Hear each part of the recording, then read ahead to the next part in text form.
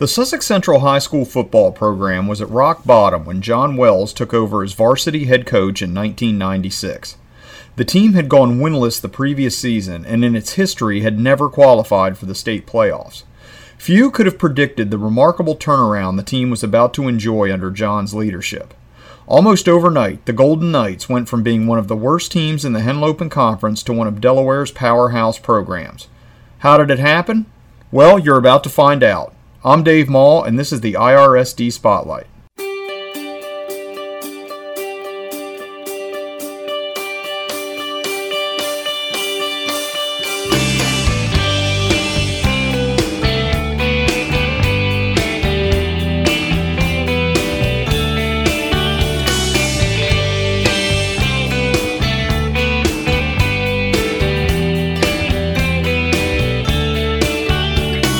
In 20 years as head coach of Sussex Central's varsity football team, John Wells has compiled a record of 144 wins and 71 losses.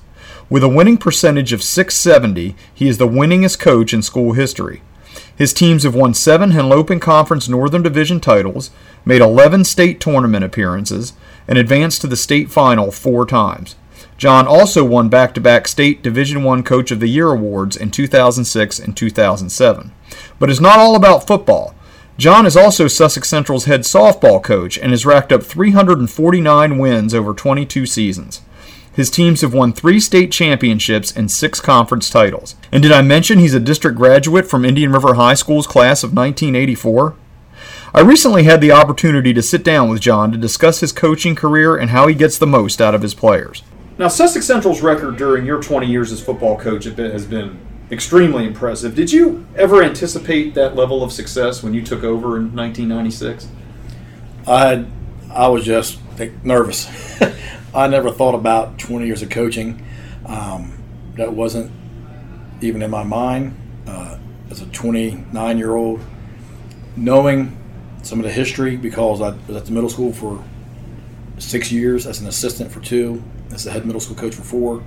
I saw 3 or 4 coaches go through, and not many lasted more than 2-3 years. And some pretty good coaches, by the way. They had tough schedules, or for whatever reason, they didn't do too well. And of course, before I came up, they were 0-10. And so I wasn't thinking about 20 years, Dave. I was thinking, right now, we got to turn this thing around, or I'm going to be gone 2-3 years like everybody else in front of me. So I was really under pressure. Maybe I didn't show it all the time or communicate that, but I'll tell you, when I took that, I was excited for the opportunity, but I was also very nervous, and I felt pressure more so maybe than in any other phase of my life, for the most part, in my career-wise. Now, like you just mentioned it earlier, before you became the head coach, Sussex Central had not even ever qualified for the state playoffs in its whole history. Right. And the team, like you had mentioned, had gone winless the year before. Now, in the 20 years since, you've only had 1 losing season. Sussex Central's had 1 losing season in the last 20 years. Right. The turnaround was almost instantaneous. I mean, what do you think the key to it was, to just that dramatic turnaround in so quickly? Well, I don't know if we have enough time to sit here and talk about the people I could thank and give responsibility to and credit to for turning that program around. There were booster members, there were kids themselves, there was a lot of support. There were also some people that wanted a different coach at the time. I got hired. There were other candidates, and there were some that were loyal to other people. But there were just too many people to thank. Really, we built a weight room that summer. The Bants did the electrical work for cost. The Riddle family did the masonry work for cost on weekends, so they didn't charge Al Booth, who passed away. His family took a lot of the insurance money and paid for the masonry and the electrical work. So a lot of that came from their insurance policy, his life insurance, after he passed away. So I can't say enough about the belated Al and Kathy Booth. Just so many. Woody Long for giving me opportunity. And, of course, budgets are what they are. We didn't have an overflowing budget. So Woody Long for his support. Just too many people were responsible. And the guys I coach with. But and we worked hard. We worked really hard and to turn it around, and it wasn't always easy. We first year 7-3, but we could have been 9-1. Worst year I've ever had in injuries was second year. First year 6-4, second year 7-3, and I really thought we had a chance to go to the finals. We beat Cape and Open, who went to the finals. But the worst year of injuries I've ever sustained. So we're proud of what we've done, but it's over, and we're ready for next year. We met last night as staff for the fourth time already. So it's on to the next season. It's one game at a time. It's getting better each week, even in the weight room now. So I don't know if it was instantaneous. I didn't look at it that way because we wanted to build. But you also got to look at you mentioned the playoffs, never before in school history, and we've done that several times now. That was one of our goals. But there were a couple seasons in there where they were undefeated or one loss in the 70s, where the News Journal picked the teams for the playoffs.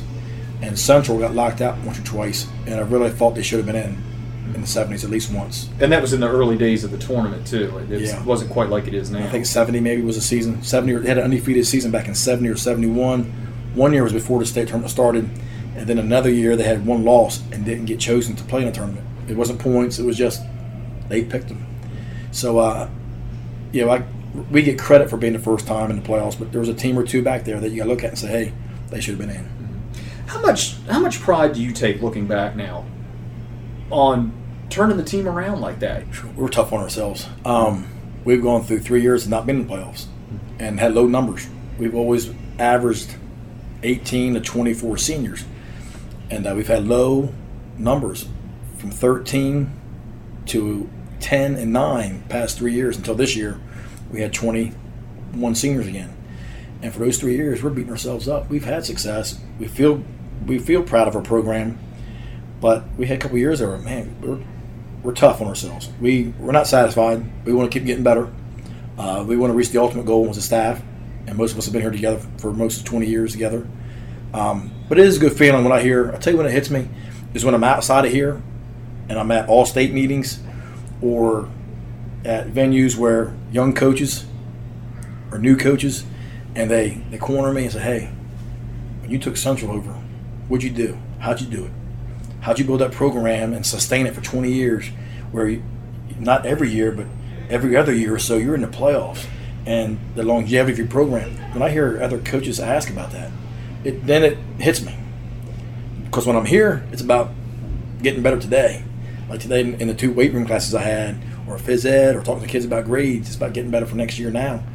That's when it hits me. When I'm outside and you go, wow, we do have one. When you think Middletown, you think William Penn, you thought Newark for a while, but they've been down. They didn't sustain it for 20-some years since I've been coaching. So Smyrna's on the rise before that. So we have done some great things here. But I'll let you know we're not happy yet. We just think there's more to be done. That's how we approach it. Well, that feeds into my next question. With all your success, the one thing that has eluded you is the state championship. Right. And you've gotten close several times. You've been to the state final 4 times. 4 times. Haven't been able to close the deal. Right. How much does that bother you looking back on it? Out of those 4 games, 1. And the reason is we've always worn the white jerseys, which means we were not the top seed in any of those 4 games. We've gone into those games shorthanded. The first one, for example, wow, they were a great team. Newark had 4 or 5 in a row, and had NFL players on the field. We had some good players, really good players, but they were spread out over seniors, juniors, and sophomores. But we go in with 3 starters out off defense. So we go into the Newark game without 3 starters on defense, and you're not going to stop Newark without 3 starters on defense. I don't care what team it is, because they were that good at the time. CR, we beat them in the regular season. And then in the final game, we fumbled 3 times, and they didn't turn the ball over 1 time. And so you beat them in the regular season, met up again in the finals. And we actually played better in the finals. We executed better. We had a lot more yards offensively. Like I said, one of the scores in the first game was a kickoff return.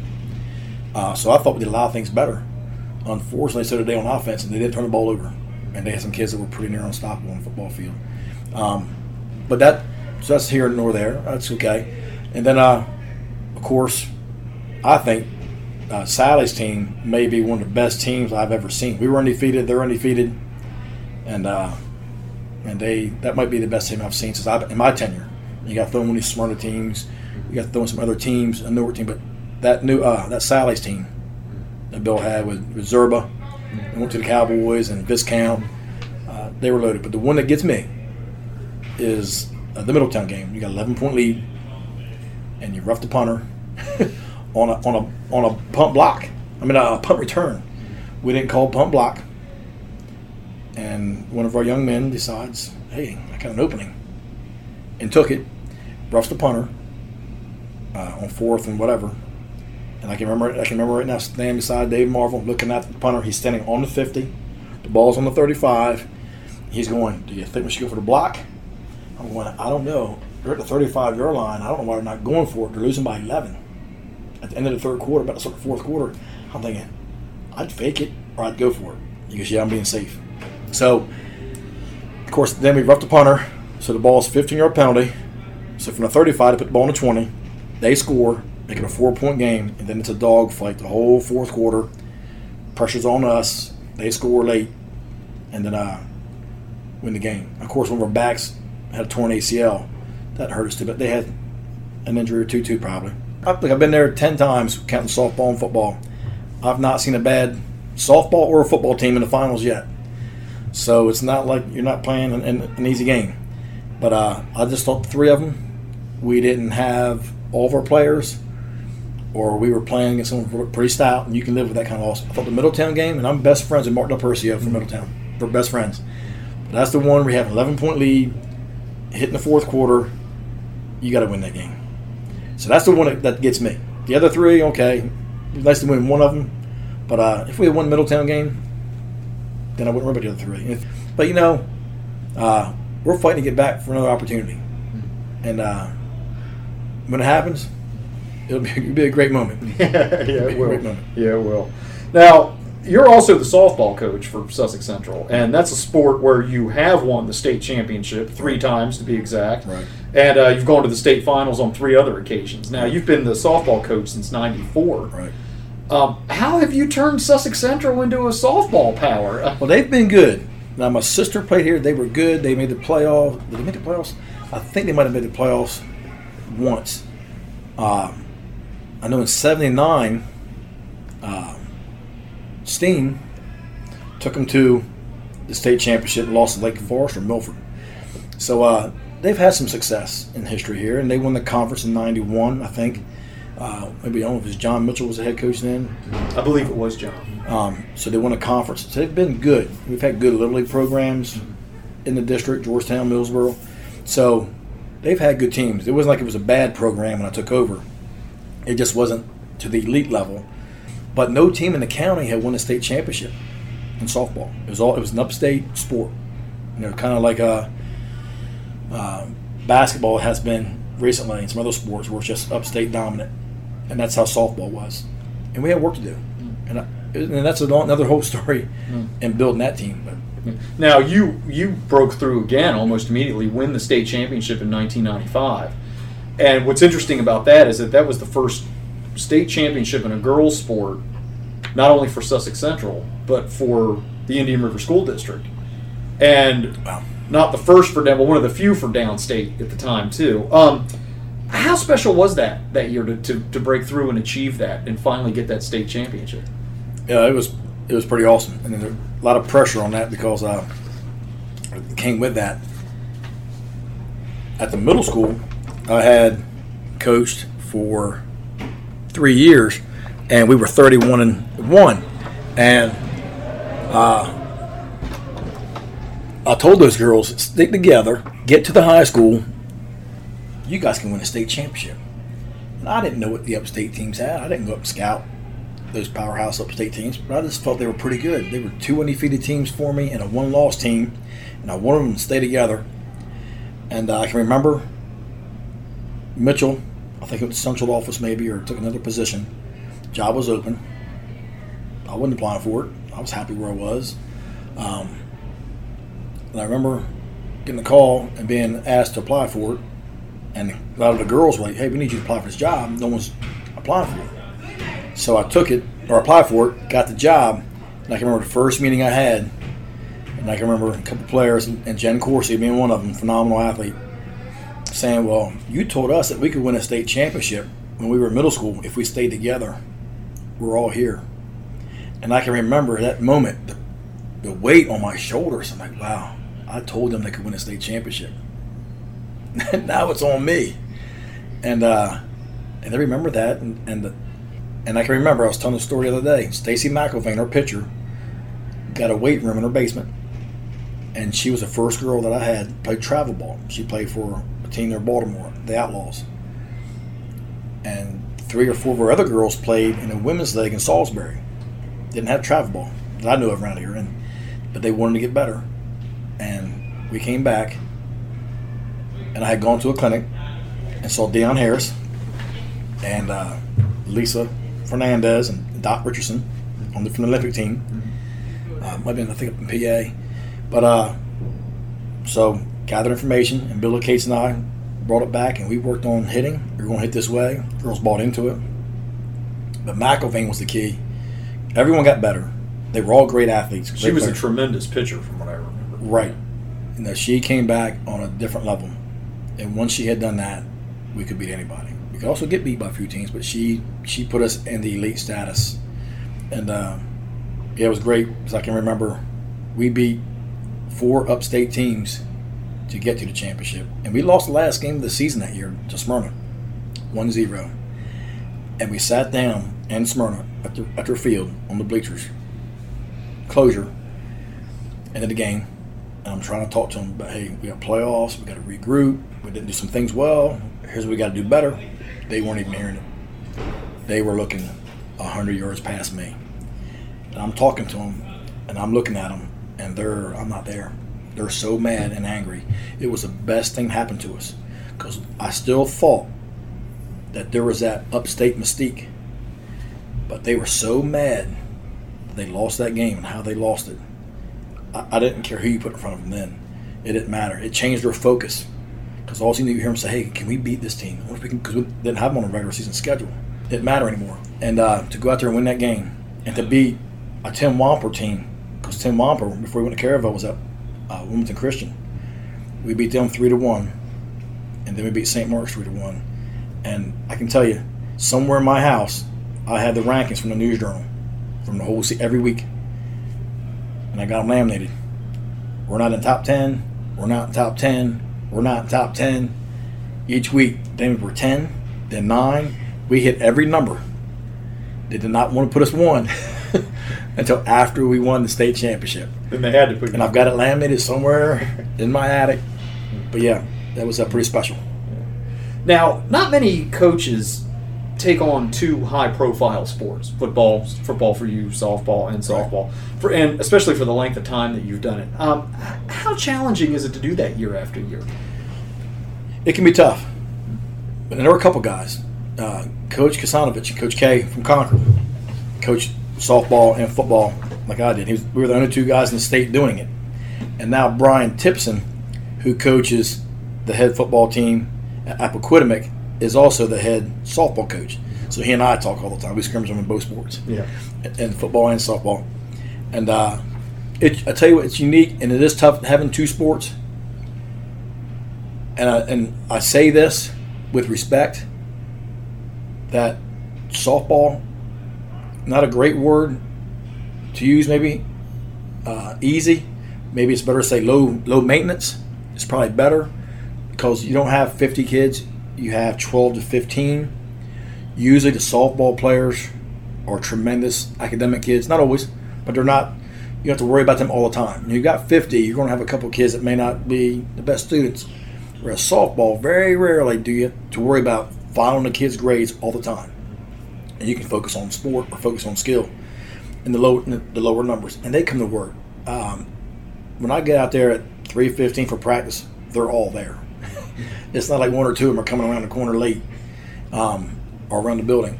It's just it's a pleasure. It's an honor to coach anyone at the high school level. But what makes it possible for me is that softball, they're playing all the time. They're in the weight room classes. They play travel ball. They work out with travel teams through the winter. So when they get there at March 1st, they're very well prepared. So I guess low maintenance is probably a better word than easy. They make it easy on me, so I can get there and just coach. So you got to give them a lot of credit for that. Otherwise, I don't know if I could do two sports. If it was two sports that took football, it's got a lot of things, a lot of moving parts to it. Film work, off-season training, just so much you got to stay on top of. But the girls themselves get a lot of credit for being so dedicated. That feeds into my next question. What is the difference, or what are the main differences in your experience between coaching boys and coaching girls? It's hard because there's individuals. Something I might say about the girls being a little more organized and all of them being on time, but a lot of football players are on time and organized. So it's hard to say one's different than the other. Difference is, surprisingly, when I was younger, how competitive the girls are. You wouldn't think that. Back in the 70s, we were going to school. In the 80s, because my sister didn't have Little League. She had to play with the boys. So I think that was something society showed us. But these girls are just as competitive, if not more sometimes, than the guys, their counterparts. So I don't know if it's really fair to compare the sport from softball to football, or the softball athletes compared to the football athletes, because individually you may say something about a general statement about the ladies that I coach, which could be true, but yet individually you find some areas where there's a counter to that. So difference-wise, lower numbers for softball. So it's easy. I think it's easier to manage 13, 14 people than it is 50. Fewer coaches, less film work. You still do strategy, but not as much strategy. But they go 100%. I can't hardly tell you over all these years of softball where I've had to worry about behavior, grades. So if there's a difference, maybe, and this is not a knock on the guys, maybe they're a little more ahead of the game when it comes to academics, self-management, focus. And that might be because of the sport too. So when it comes to coaching in general, do you have a certain philosophy that you follow or anything, or how do you get the most out of your player? You've been so successful. What do you do to get the most out of all of your players? I think there's a lot of things I've learned, and I have a personal philosophy. For me, coaching and my players that play for me, 100% all the time, and that can sometimes kids don't like that. Coach Wells is mean, and then they realize, wow, some young freshman might come in and say, man, this guy's intense. No foul language, nothing like that. You don't need to do that kind of stuff as a coach. You don't need to be rating any kids. Just coach hard every second, and then pat them on the back or encourage them. But I can't go into a game not being prepared. I don't like my players playing 60 football plays and then play 59 at 100%, then play one at 97. That's not in me. That's not how I live my life, for the most part. And my kids, they get that. Hey, when we walk off this field, win, lose, whatever, I tell the football players, I want those people on that side to say, that's the toughest team we faced all year, win or lose. I want them to understand that we're going to be in a battle. We're going to get hit. We're going to come right back and do it again. That's just our MO. And that's we don't quit. We go 100%. We're full on all the time until the last whistle. So if there's a philosophy, I just think it's 100% all the time. And that's easy to say. And you even find yourself sometimes going, okay, I'm tired. Your family steps in the way sometimes, and you got to do that. Take care of that first. But you got to budget your time as a coach. Where are you giving 100% as a coach? Because you can't ask for 100% if you're not going to give 100%. But I really think my kids understand that we go into every game with the intent on winning and giving it our all. And if you don't do that, you can't be satisfied with yourself. And just to wrap it up here, does being a graduate of the school district kind of make it a little more special? It does, and probably a little more pressure too sometimes. And it's tough. I know about the very first year, 1990-91, we were having pre-season football practice with Chris Sizemore, who was the head coach for 9th grade, and we scrimmaged Subbeville Middle. And when I saw those kids come off the bus, they had the IR pride on their helmets. Even though it was 9th grade, they had IR pride on their helmets, same stuff I wore. My heart dropped. And I really thought, wow, I can't coach against these guys. And I'm still 22, 23, and it's not that far removed from being a high school athlete. And I can remember that feeling. And once the scrimmage started, and then they're hitting us, we're hitting them, and then people get chirping a little bit, and your competitive spirit starts to flow. The kids that I've been with for 2 weeks, they're engaged in an emotional game, scrimmage. And it's intense. I mean, it's Subbeville versus Central Middle School now, junior high. It's pretty intense. They're hitting my kid. Even though they were wearing the uniform that I wore, they're hitting my guard. Or they're trying to block my linebacker or tackling my, So then it started getting a little personal. Hey, these are my kids now. And that's when I really felt when it was over. I thought, okay. When I saw them get off the bus in the parking lot, I'm like, wow, it's a tough feeling. And but when it was over, and Sizemore called the kids together, and we talked and had a closure, it felt like, okay, I'm in. These are my kids. I'm with this team. It's a team. And you can say that for every game on our schedule. I wasn't sure about that one. But after that day, it's okay. So even before school started, I guess that was my indoctrination to SC football, was those guys. Luke Pettigrew, Derek Layfield, who's coaching with me still. All those guys on that team, just phenomenal guys. Too many of them. Bart Jester, just so many great people on that team. I still see those guys in the community. I'll see them places. And having Derek Layfield coach with me from that team is pretty special. So, that's how it started. I want to thank John Wells for taking time out of his busy schedule to join me in the IRSD Spotlight. But we're not done with him just yet. On our next episode, John talks about his involvement in perhaps the most bizarre chapter in the Sussex Central Indian River football rivalry. Yeah, then it was mayhem, and everybody's fighting through, and Central's trying to come out of the end zone, because really their heels are in the end zone. And we're going one way, they're going the other, and when the dust settled, they spotted the ball and said it's not a safety. And I can remember looking, because Dale Steele was out of his coaching box. Want to know what was going on. And I can remember him looking after, going, where's the ball? Where's the ball? Next time, we revisit the strange and controversial 1983 Sussex Central Indian River football game. You won't want to miss it. IRSD Spotlight is produced by the Indian River School District. IRSD Spotlight episodes can be accessed through iTunes or by visiting irsd.net and going to the podcast link under the Discover IRSD tab. It is also available through several mobile podcast apps. Thank you for listening, and we'll be back soon with more great news and information from the Indian River School District. Until then, remember that Indian River truly is a model of excellence.